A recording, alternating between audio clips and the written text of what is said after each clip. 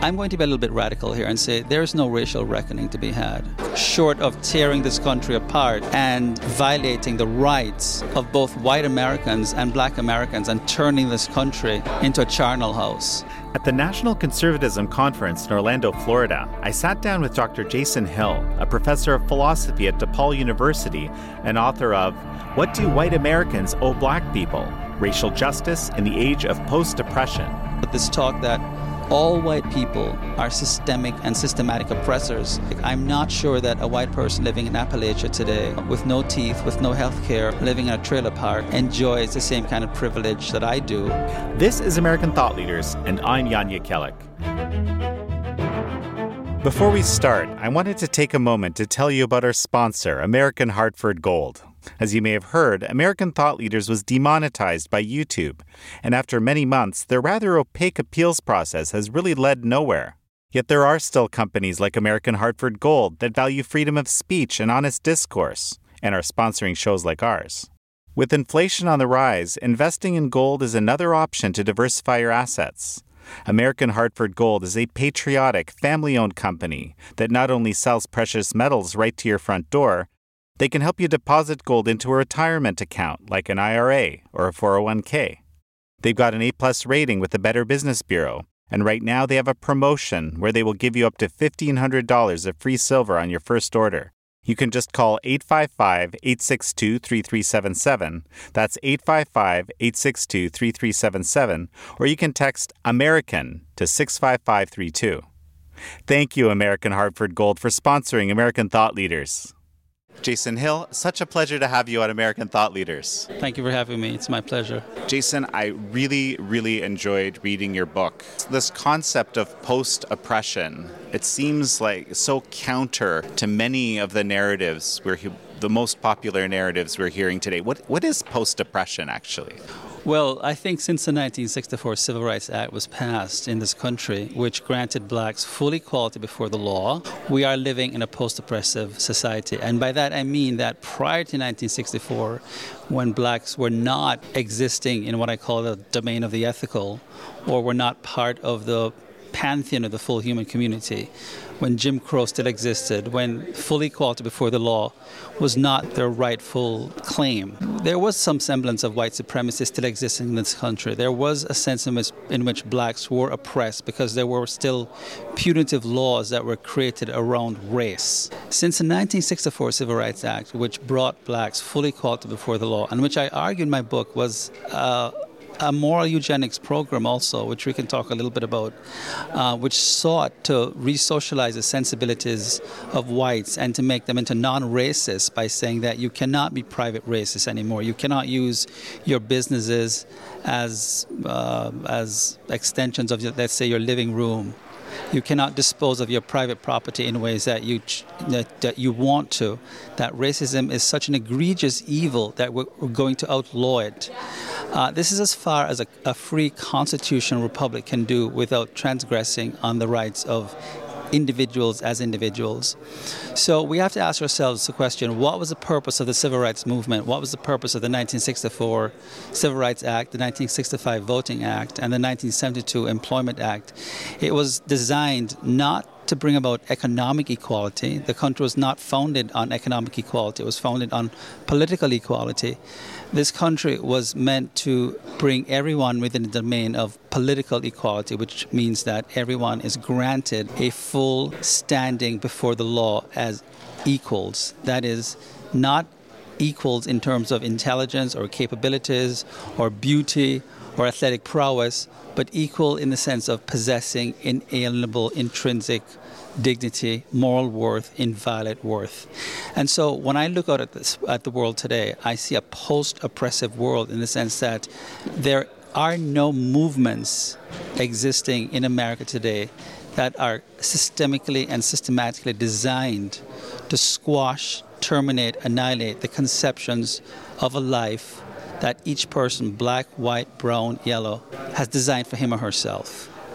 Quite the opposite. We live in such a progressive era that institutions, the state, is trying its best to put forward agendas that, whether you're a trans person, whether you're a gay person, whether you're a woman, that is trying to foster the growth and the acceleration of the conception of the good life that each of us choose to cultivate for our lives. I mean, this is fascinating. There's so many vantage points here, and this whole kind of moral eugenics concept. We have to get back to that. That's fascinating, and frankly, I guess controversial would be the right term.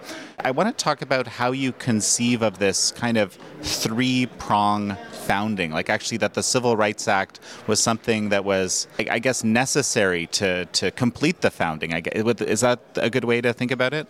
Right. So I think, of course, the first founding was the 1776 the Constitution and the Declaration of Independence. That's when our great republic, or unprecedented republic, was founded. I would put the second founding at Lincoln's Gettysburg Address and the Civil War, which freed the slaves and was the first installment of the Great Promise that Martin Luther King frequently referred to in terms of trying to bring blacks, by freeing them, into, again, the domain of the ethical, the full pantheon of the human community, to promise them what was promised in the Constitution and the Declaration of Independence, that all men are created equal and endowed by their Creator with inalienable rights. That was the second installment. It was unnecessary. It was not a sufficient condition. It was not enough to bring blacks within the ambit of the rights domain.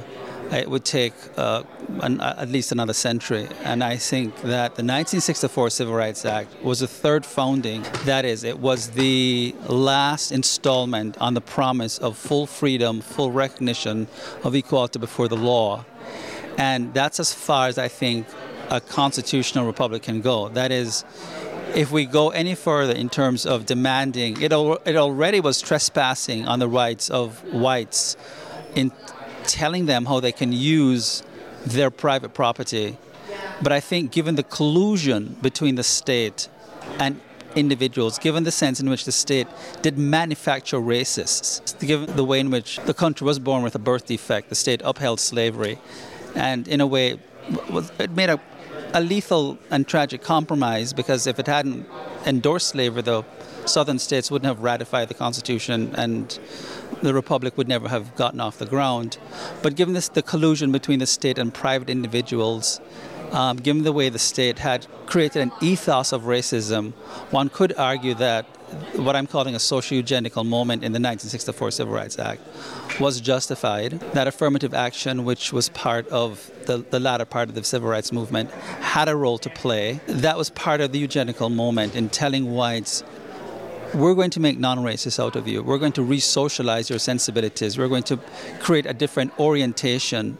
And that's part of the third founding of this country. It was the radical eugenical moment in which the government interfered in the sensibilities, understandably so, I think, but interfered in the character orientation of individuals, saying even if you conceive of yourself as a racist, it's like anti-sexual harassment laws, right?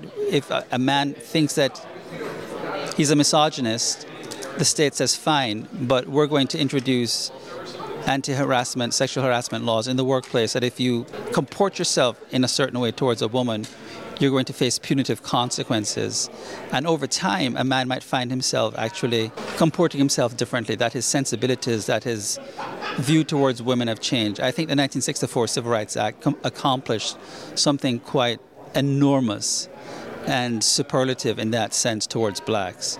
That is, it not just brought blacks full equality before the law, it actually concomitantly changed the sensibilities, the orientation, the way whites saw blacks, by bringing them in such close proximity with blacks through affirmative action programs.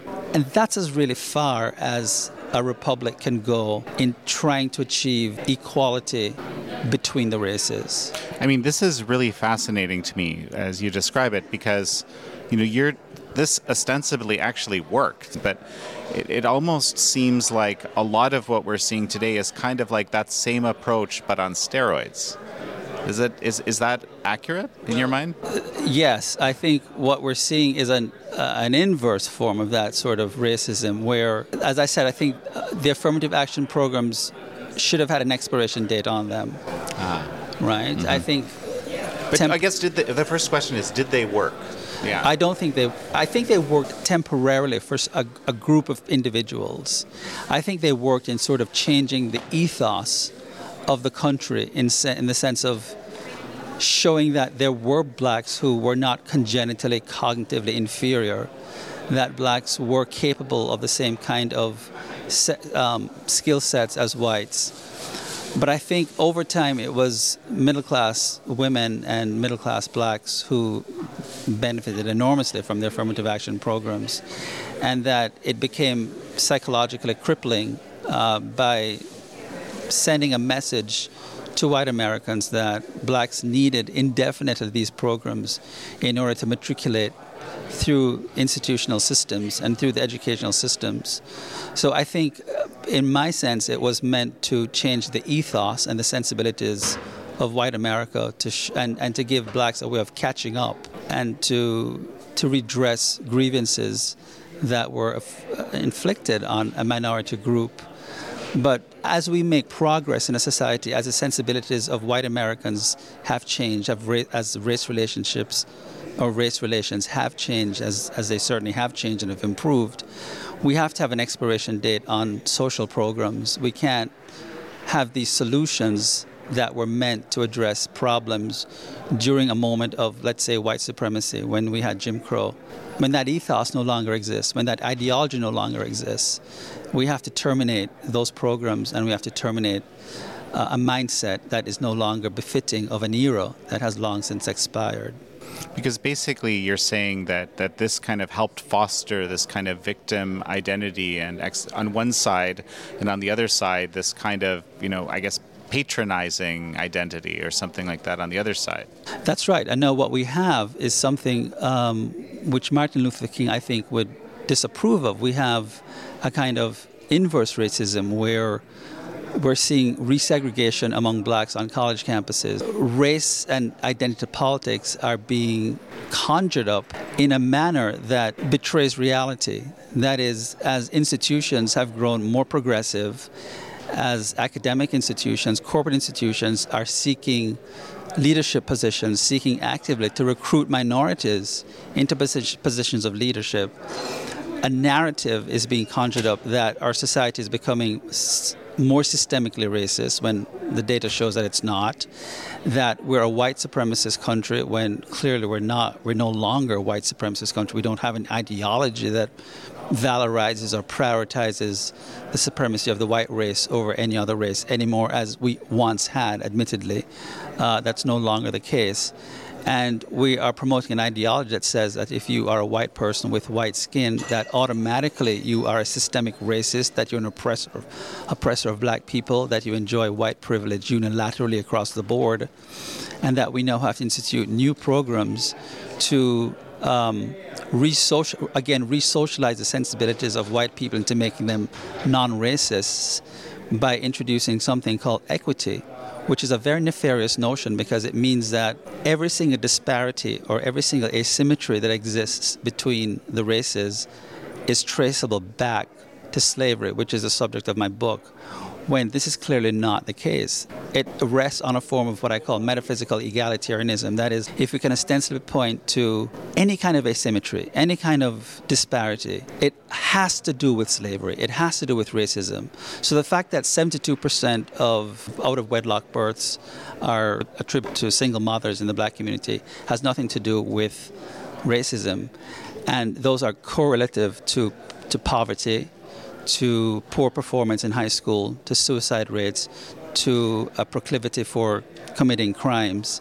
That has nothing to do with racism. That has to do with certain pathologies that exist in the black community, because the marriage rates prior to the 1964 Civil Rights Act among blacks was something like 22%. The out-of-birth wedlock, I should say, rate was 22%. Literacy rates were much higher. So there's a monocausal explanation that's given today for every single asymmetry, every single disparity between the races, and it's all pointed to slavery. And I think this is egregious and this is atrocious, and it's causing divisions. We need to look for reasons why such disparities exist, and a lot of those reasons are the majority of those reasons have very little to do with slavery and have very little to do with systemic racism, I should say.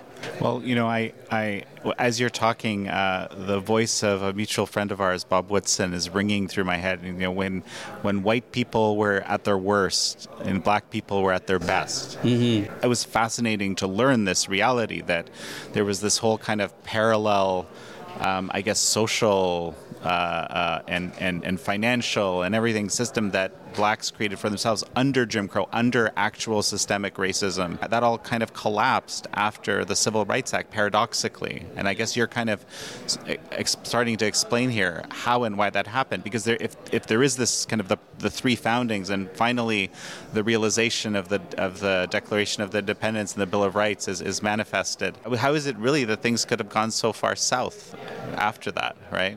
Well, I think what happened, so much of black identity was forged in the crucibles of oppression. And I think what happened, and I write about this in my book, I think what happened in the latter part of the 1960s is blacks faced an existential crisis. They didn't know what to do with all this radical freedom.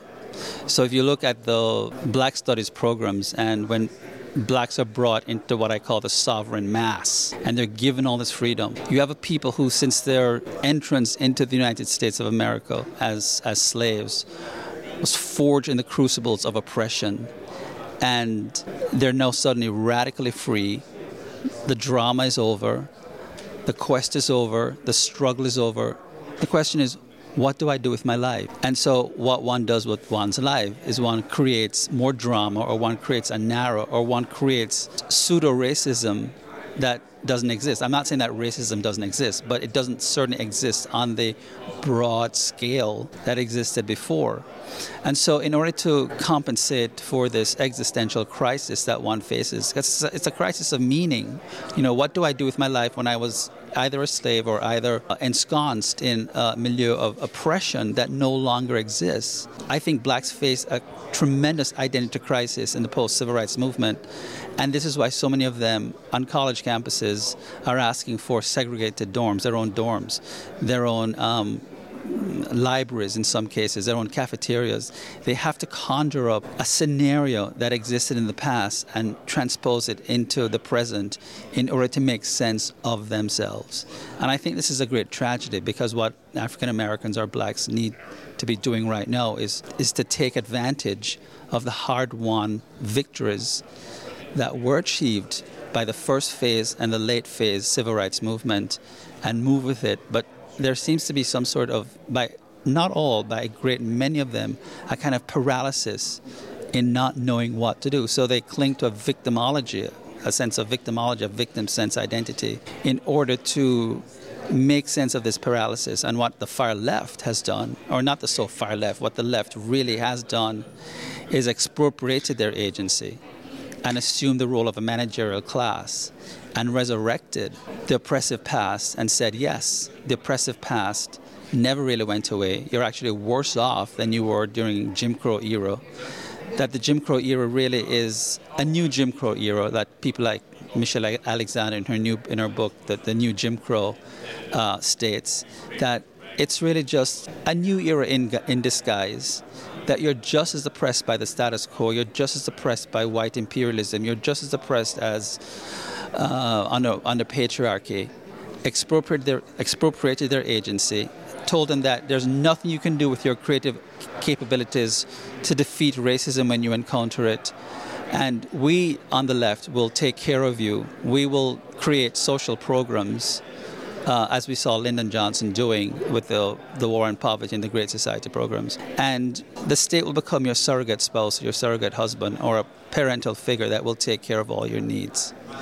And I think this is part of the response of the left welfare state to the existential crisis that I think a lot of blacks have faced post the latter part of the civil rights movement. So this is really fascinating, because now I'm thinking about this concept of white guilt that Shelby Steele described in his famous book, and how this may have manifested after, I guess, this moral eugenic program that you describe. And so how these kind of two sides kind of would go back and forth and kind of reinforcing the ideas that we're seeing today. So that's what I'm seeing as we're speaking here. I think that's right. I think that white guilt has fostered a lot of the existential crisis, but I think it's also a response. I would add to white guilt white embarrassment. That is, it has responded to the sense of outrage and the sense of anger and the sense of vitriol that came after the 1964 Civil Rights Act. I think what many of us were not expecting, and this is probably the result of what happens when people who have been oppressed in real ways are emancipated, are delivered. What one really expects is maybe gratitude or maybe a sense of relief.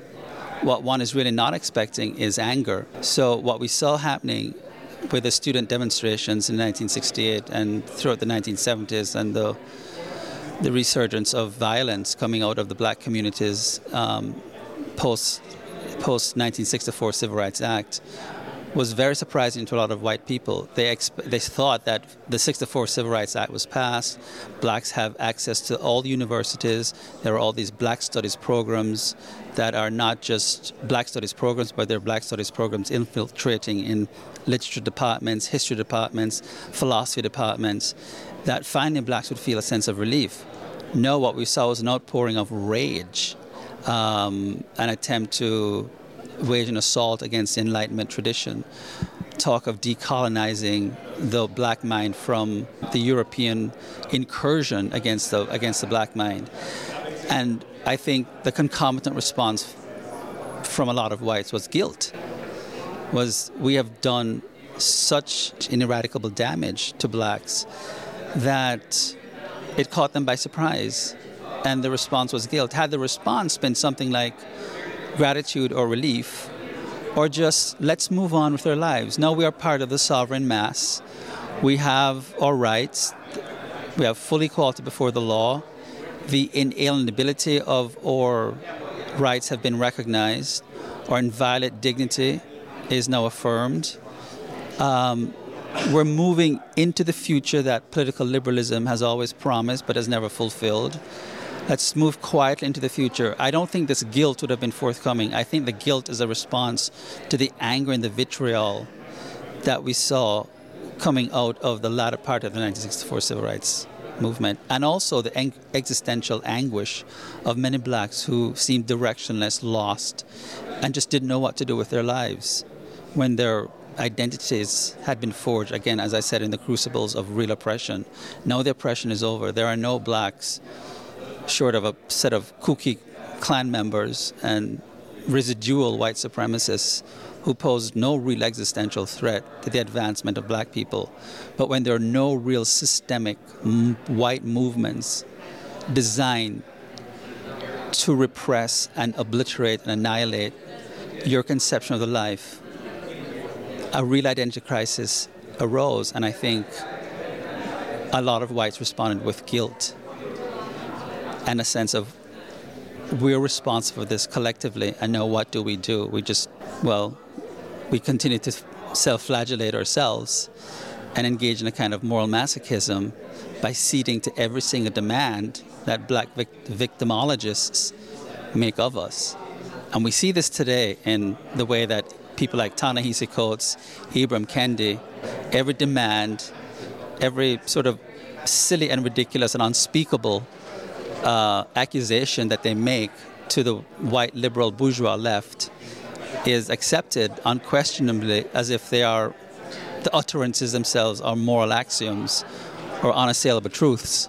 So, looking in as a Canadian onto America, right? This whole phenomenon, I kind of, it fascinates me, but I can't help but think, right? There's still a racial reckoning that needs to be had here, right? Like sometimes I talk with people and they say, well, no, it's actually, we are in a colorblind society, and that can't be entirely true, because if it were, then there wouldn't be this energy in exactly these types of utterances that are taken as moral axioms. Like, there's something that clearly needs to be fixed here. still, or am I wrong? Well, I'm an immigrant. I came here in 1985 at the age of 20, and I moved to the Deep South. I lived in Atlanta for 8 years. In 36 years, I've watched increasingly the improved race relations of this country. I think they have deteriorated a little bit in the past 10 years or so. I'm going to be a little bit radical here and say there is no racial reckoning to be had. There are episodic moments and there are still episodic incidences of injustice that blacks face. But look, short of a bloated totalitarian state in which you are going to be a hyper-vigilant watchdog over the conscience of people, there will always be racists, or as Shelby Steele said, there will always be stupid people, or what I'd like to call them, psychotic people. Because racism is a form of psychosis. It's a misperception of reality. It's misperceiving the person who's standing before you, where you're just judging that person's character based on skin pigmentation or the morphological characteristics that a person possesses. So there is really nothing that you can do to control the thought patterns of a person or the psychotic sensibilities that he or she possesses. All you can really do is, racism is illegal. You can punish that person for a crime if he breaks the law. That is, if he discriminates against another person. I don't think there's any reckoning to be had. And the reckoning that we're talking about is reparations. And in my book, What Do White Americans Owe Black People?, I think I do a stellar job of laying out why there can be no such thing as any further reckoning. We've had 3 great foundings in this country where there were moments of reckoning. I don't know what further reckonings would look like short of tearing this country apart and systematically and systemically transgressing and violating the rights of both white Americans and black Americans and turning this country into a charnel house. I think what we have to do is we have to look at those isolated cases where the rights of blacks are violated. If there's still cases of redlining going on in this country, then those belong in courts of law, not as reparative claims at all.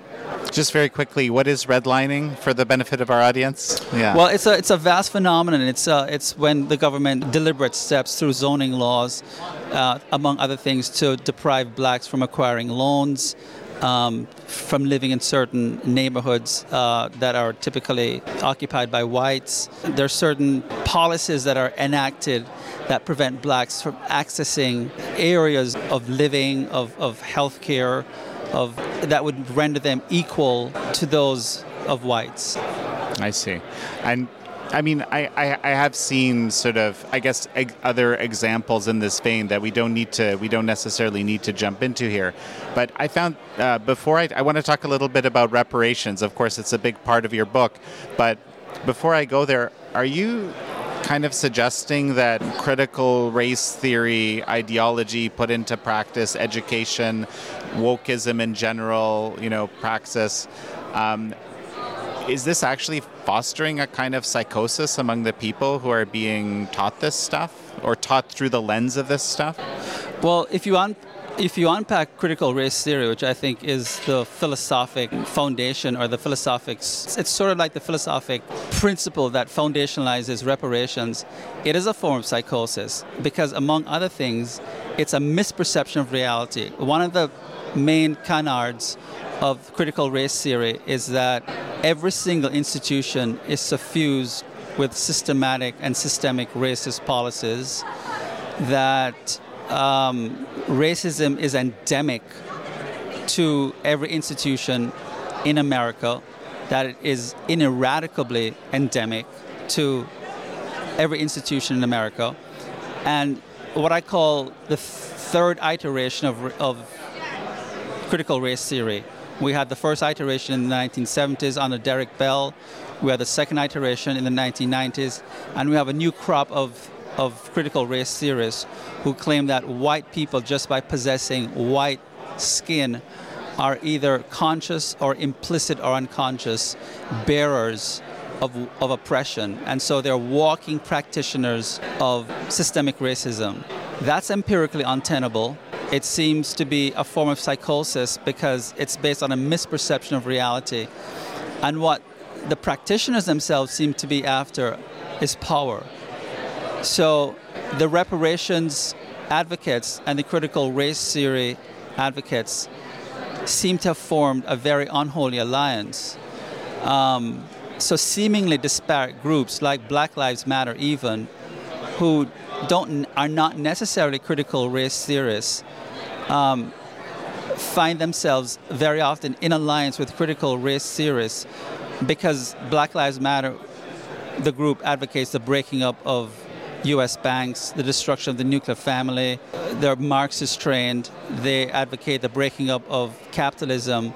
These are all tenets that critical race theory claim are conduits through which what they call race capitalism are propagated. So what we find is that there are a lot of groups that are not necessarily promulgators of critical race theories, but the theory has become so wide and so far-reaching that it functions as a philosophical template for a lot of groups like Black Lives Matter. People who are what we could call woke supremacists find their justification on a critical race theory. You know, it's fascinating to be thinking about this. There's this whole sort of dimension that you kind of alluded to here that you know, the people that are, I guess, fostering the theories around critical theory, critical race theory, they're actually kind of deeply anti-Western civilization as a whole, right? And I think this is still not something that's broadly known, right? So like there's this question whether the, you know, inherent divisiveness that we've been describing to some extent in our conversation is actually not a side effect, but it's actually by design. Right, and that's what do you think about that? No, I think it's by design. I think what we have to be very clear, and I make this clear in my book, is that critical race theorists are out to fundamentally change the DNA of this country. They are like critical theorists, from which they gain their philosophic upshot, are out to destroy Western civilization, not just American civilization, but they have waged an assault against Western civilization and the foundations of the Enlightenment, because in some sense they think that all the moral vocabularies and all the cognitive machineries that emanate from the Enlightenment tradition, an objective reality, reason, logic, the scientific method, the concept of universalism and universality, that these are all constructs created by white European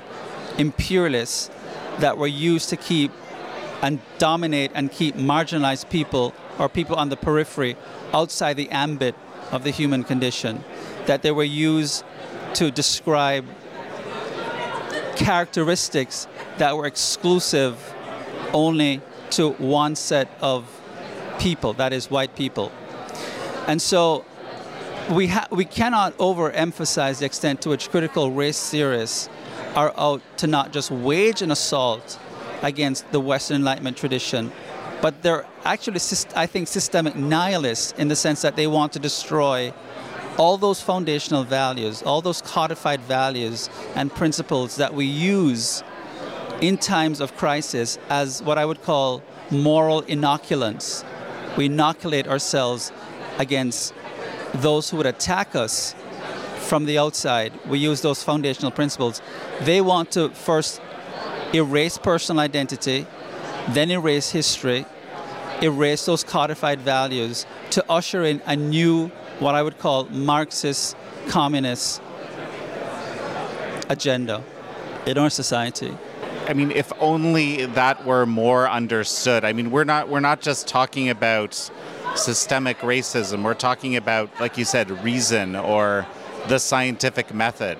And so, you know, people wonder why these, I guess, theories have wandered far afield from the social sciences and into physics and medicine and health, for that matter, right?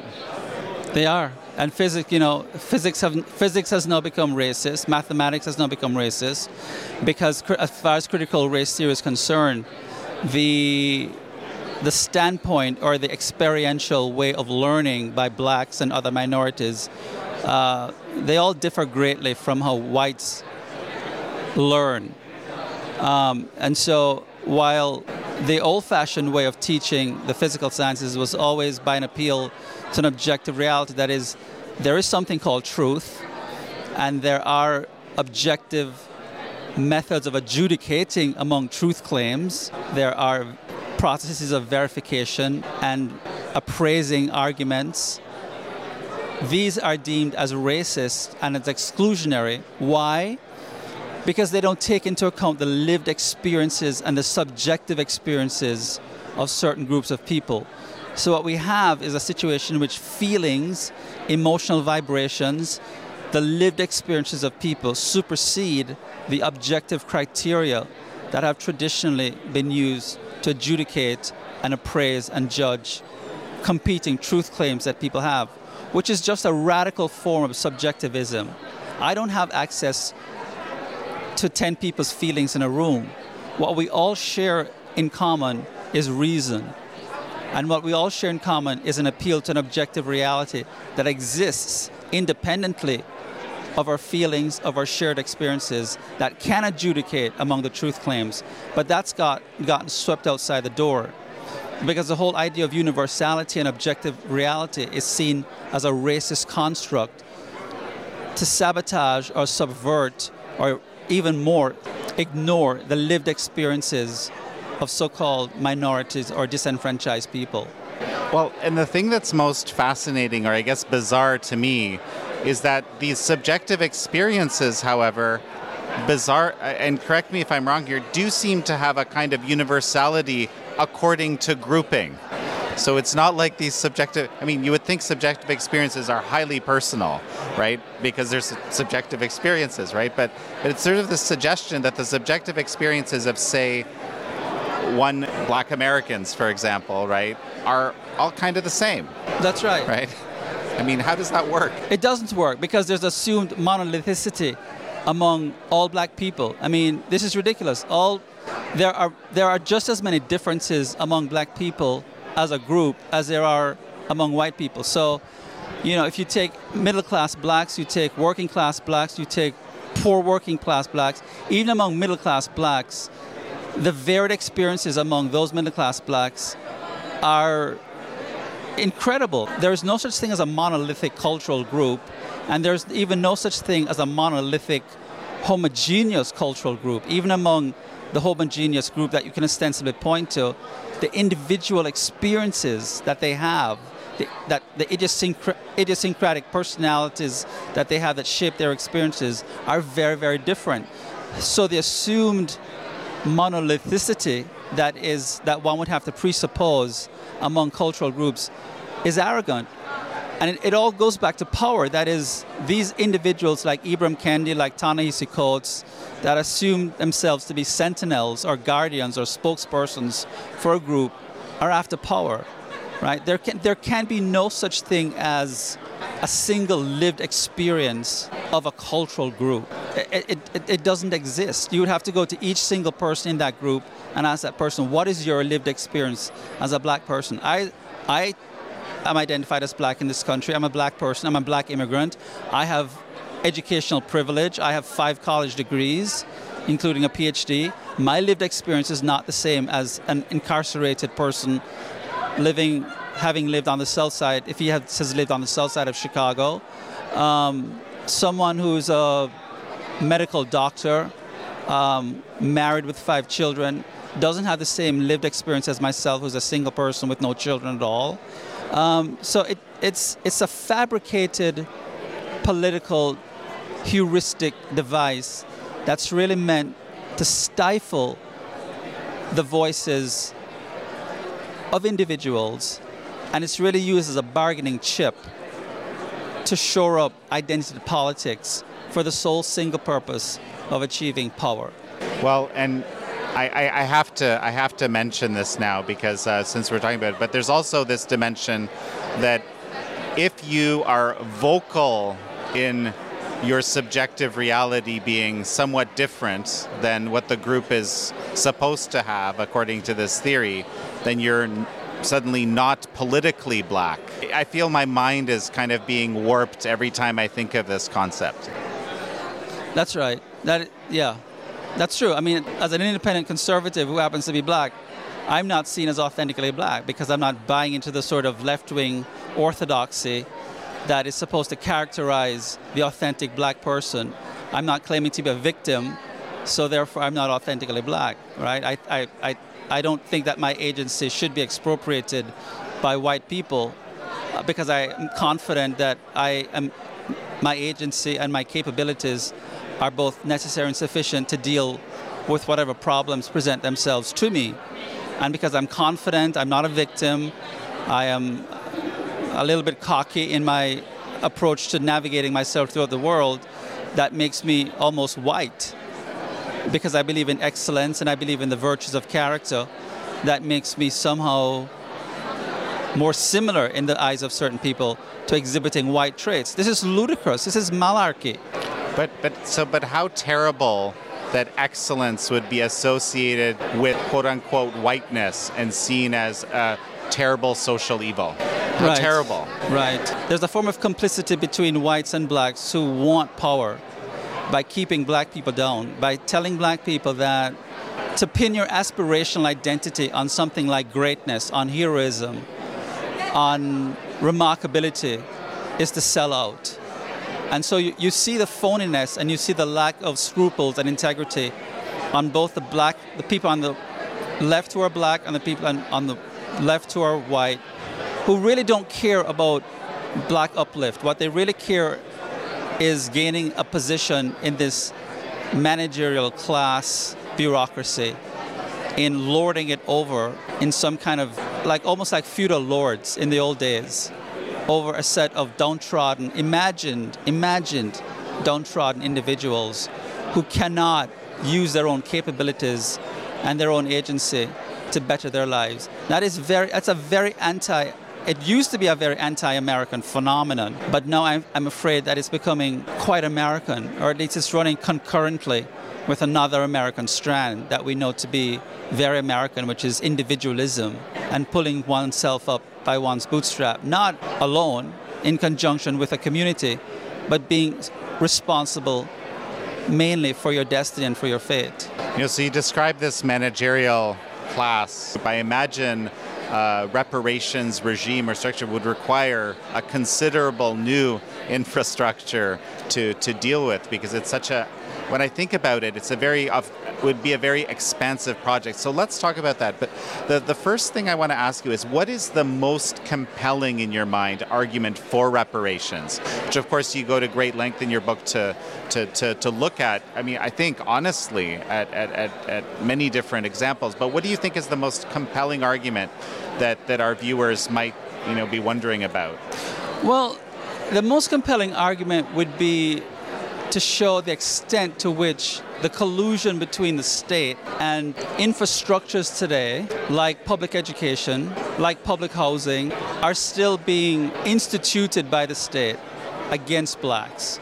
So to the extent that the state is still the primary oppressor of blacks in any form of the public sphere, I can see people making a case for reparations. If I can type your zip code in and I can tell the quality of the education you're going to receive, because education basically the quality of education is based on the property taxes that you pay into the system. Isn't this preposterous? Like, I just find it, I'm still kind of blown away by the idea that this is a thing, like that a society would structure itself that way, because there is huge inequality in this type of a structure, isn't there? That's right. Yeah. That's right. So I can see people saying, look, the state is discriminating against blacks because public funded education is based on property taxes, and so the state ought to show no preferential treatment towards its citizens, to the extent that we still have public funded education, of which I'm not an advocate. But let's just, for the argument's sake, we do have public funded education. It exists. It's going to exist. The state should not be discriminating on the basis of income that people earn. One could see a case where an argument for reparations could be made.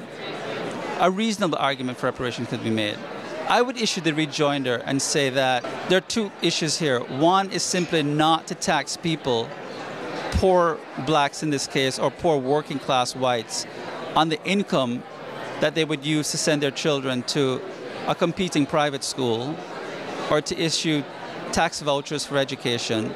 But I could see where reasonable people could have reasonable disagreements about this issue, where the government is discriminating against poor people, whites and blacks and Hispanics, by using property tax to finance public education, when the federal government could dip into its coffers and subsidize the public education in poorer districts.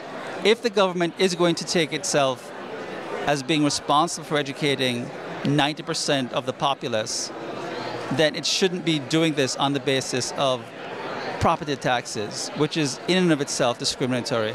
So I think a compelling argument could be made there. I think it would be a fallacious argument, but I think reasonable people could have reasonable disagreements about this form of reparations. I have to confess, I'm, despite all of the recent, awareness that I have of the perils of public education, I'm still a fan. I'd love to talk to you sometime about this whole question of public schooling and why you think it doesn't have a place in society. That's pretty fascinating, maybe for another episode. But for now, so what would you say is the most compelling case against reparations? Of course, for the whole picture, the book would be required. The book would be required for the full panoply of reasons that I give against reparations.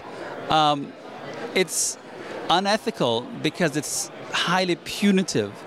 It's asking for a race of people, whites, to financially pay for two things.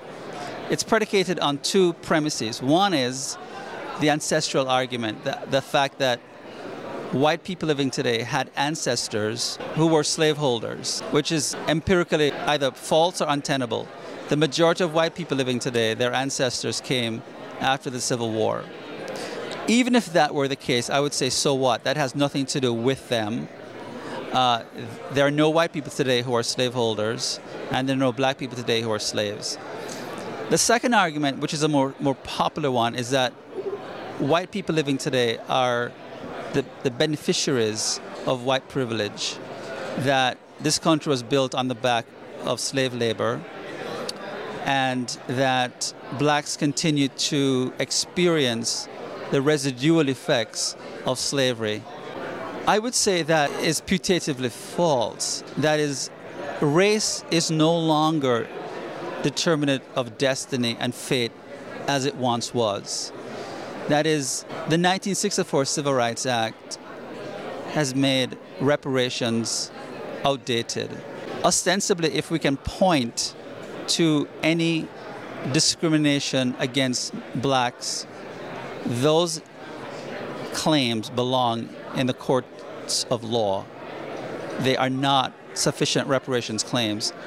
If we can ostensibly point to land that was confiscated, that's in the South or in the North or anywhere in this country, by the state, to which blacks have a legal claim, as in the Holocaust, where artworks, jewelry, property was confiscated by the Nazis, then those lands need to be returned to blacks. That would be a legitimate case for reparations, restorative justice. So I think there have been cases, a few cases in the South, where generationally land was passed on to blacks. The state did, I think in Mississippi, the state did appropriate those lands. In those individual cases, reparations have to be made. But to make the collective argument that all blacks are unilaterally the victims of slavery today, that all blacks equally suffer the residual effects of slavery, and that qualitatively are deserving of reparations, seems quite ludicrous. How one would measure this and how one would go about enforcing this is very, very, very problematic. I think we have to reach a point in our society where we just simply move forward, that we admit that egregious wrongs have been committed against blacks, that, as I said, there were 3 founding moments, there were 3 restorative moments, I have made the argument in the book that there have been reparative moments, that reparations have been occurring. Actually, this is the controversial part of the book. Reparations have been occurring since 1776, incrementally so, politically in 1964, and in the 1970s, reparations have been occurring incrementally towards blacks in this country. There is no further need for reparations. If we're going to talk about reparations, we need to talk about the extent to which the federal government simply stop placing obstructions in the path of blacks who are exercising efforts on behalf of their lives to make something remarkable of their lives. And that, I would say, in the spirit of a contrarian, would include welfare.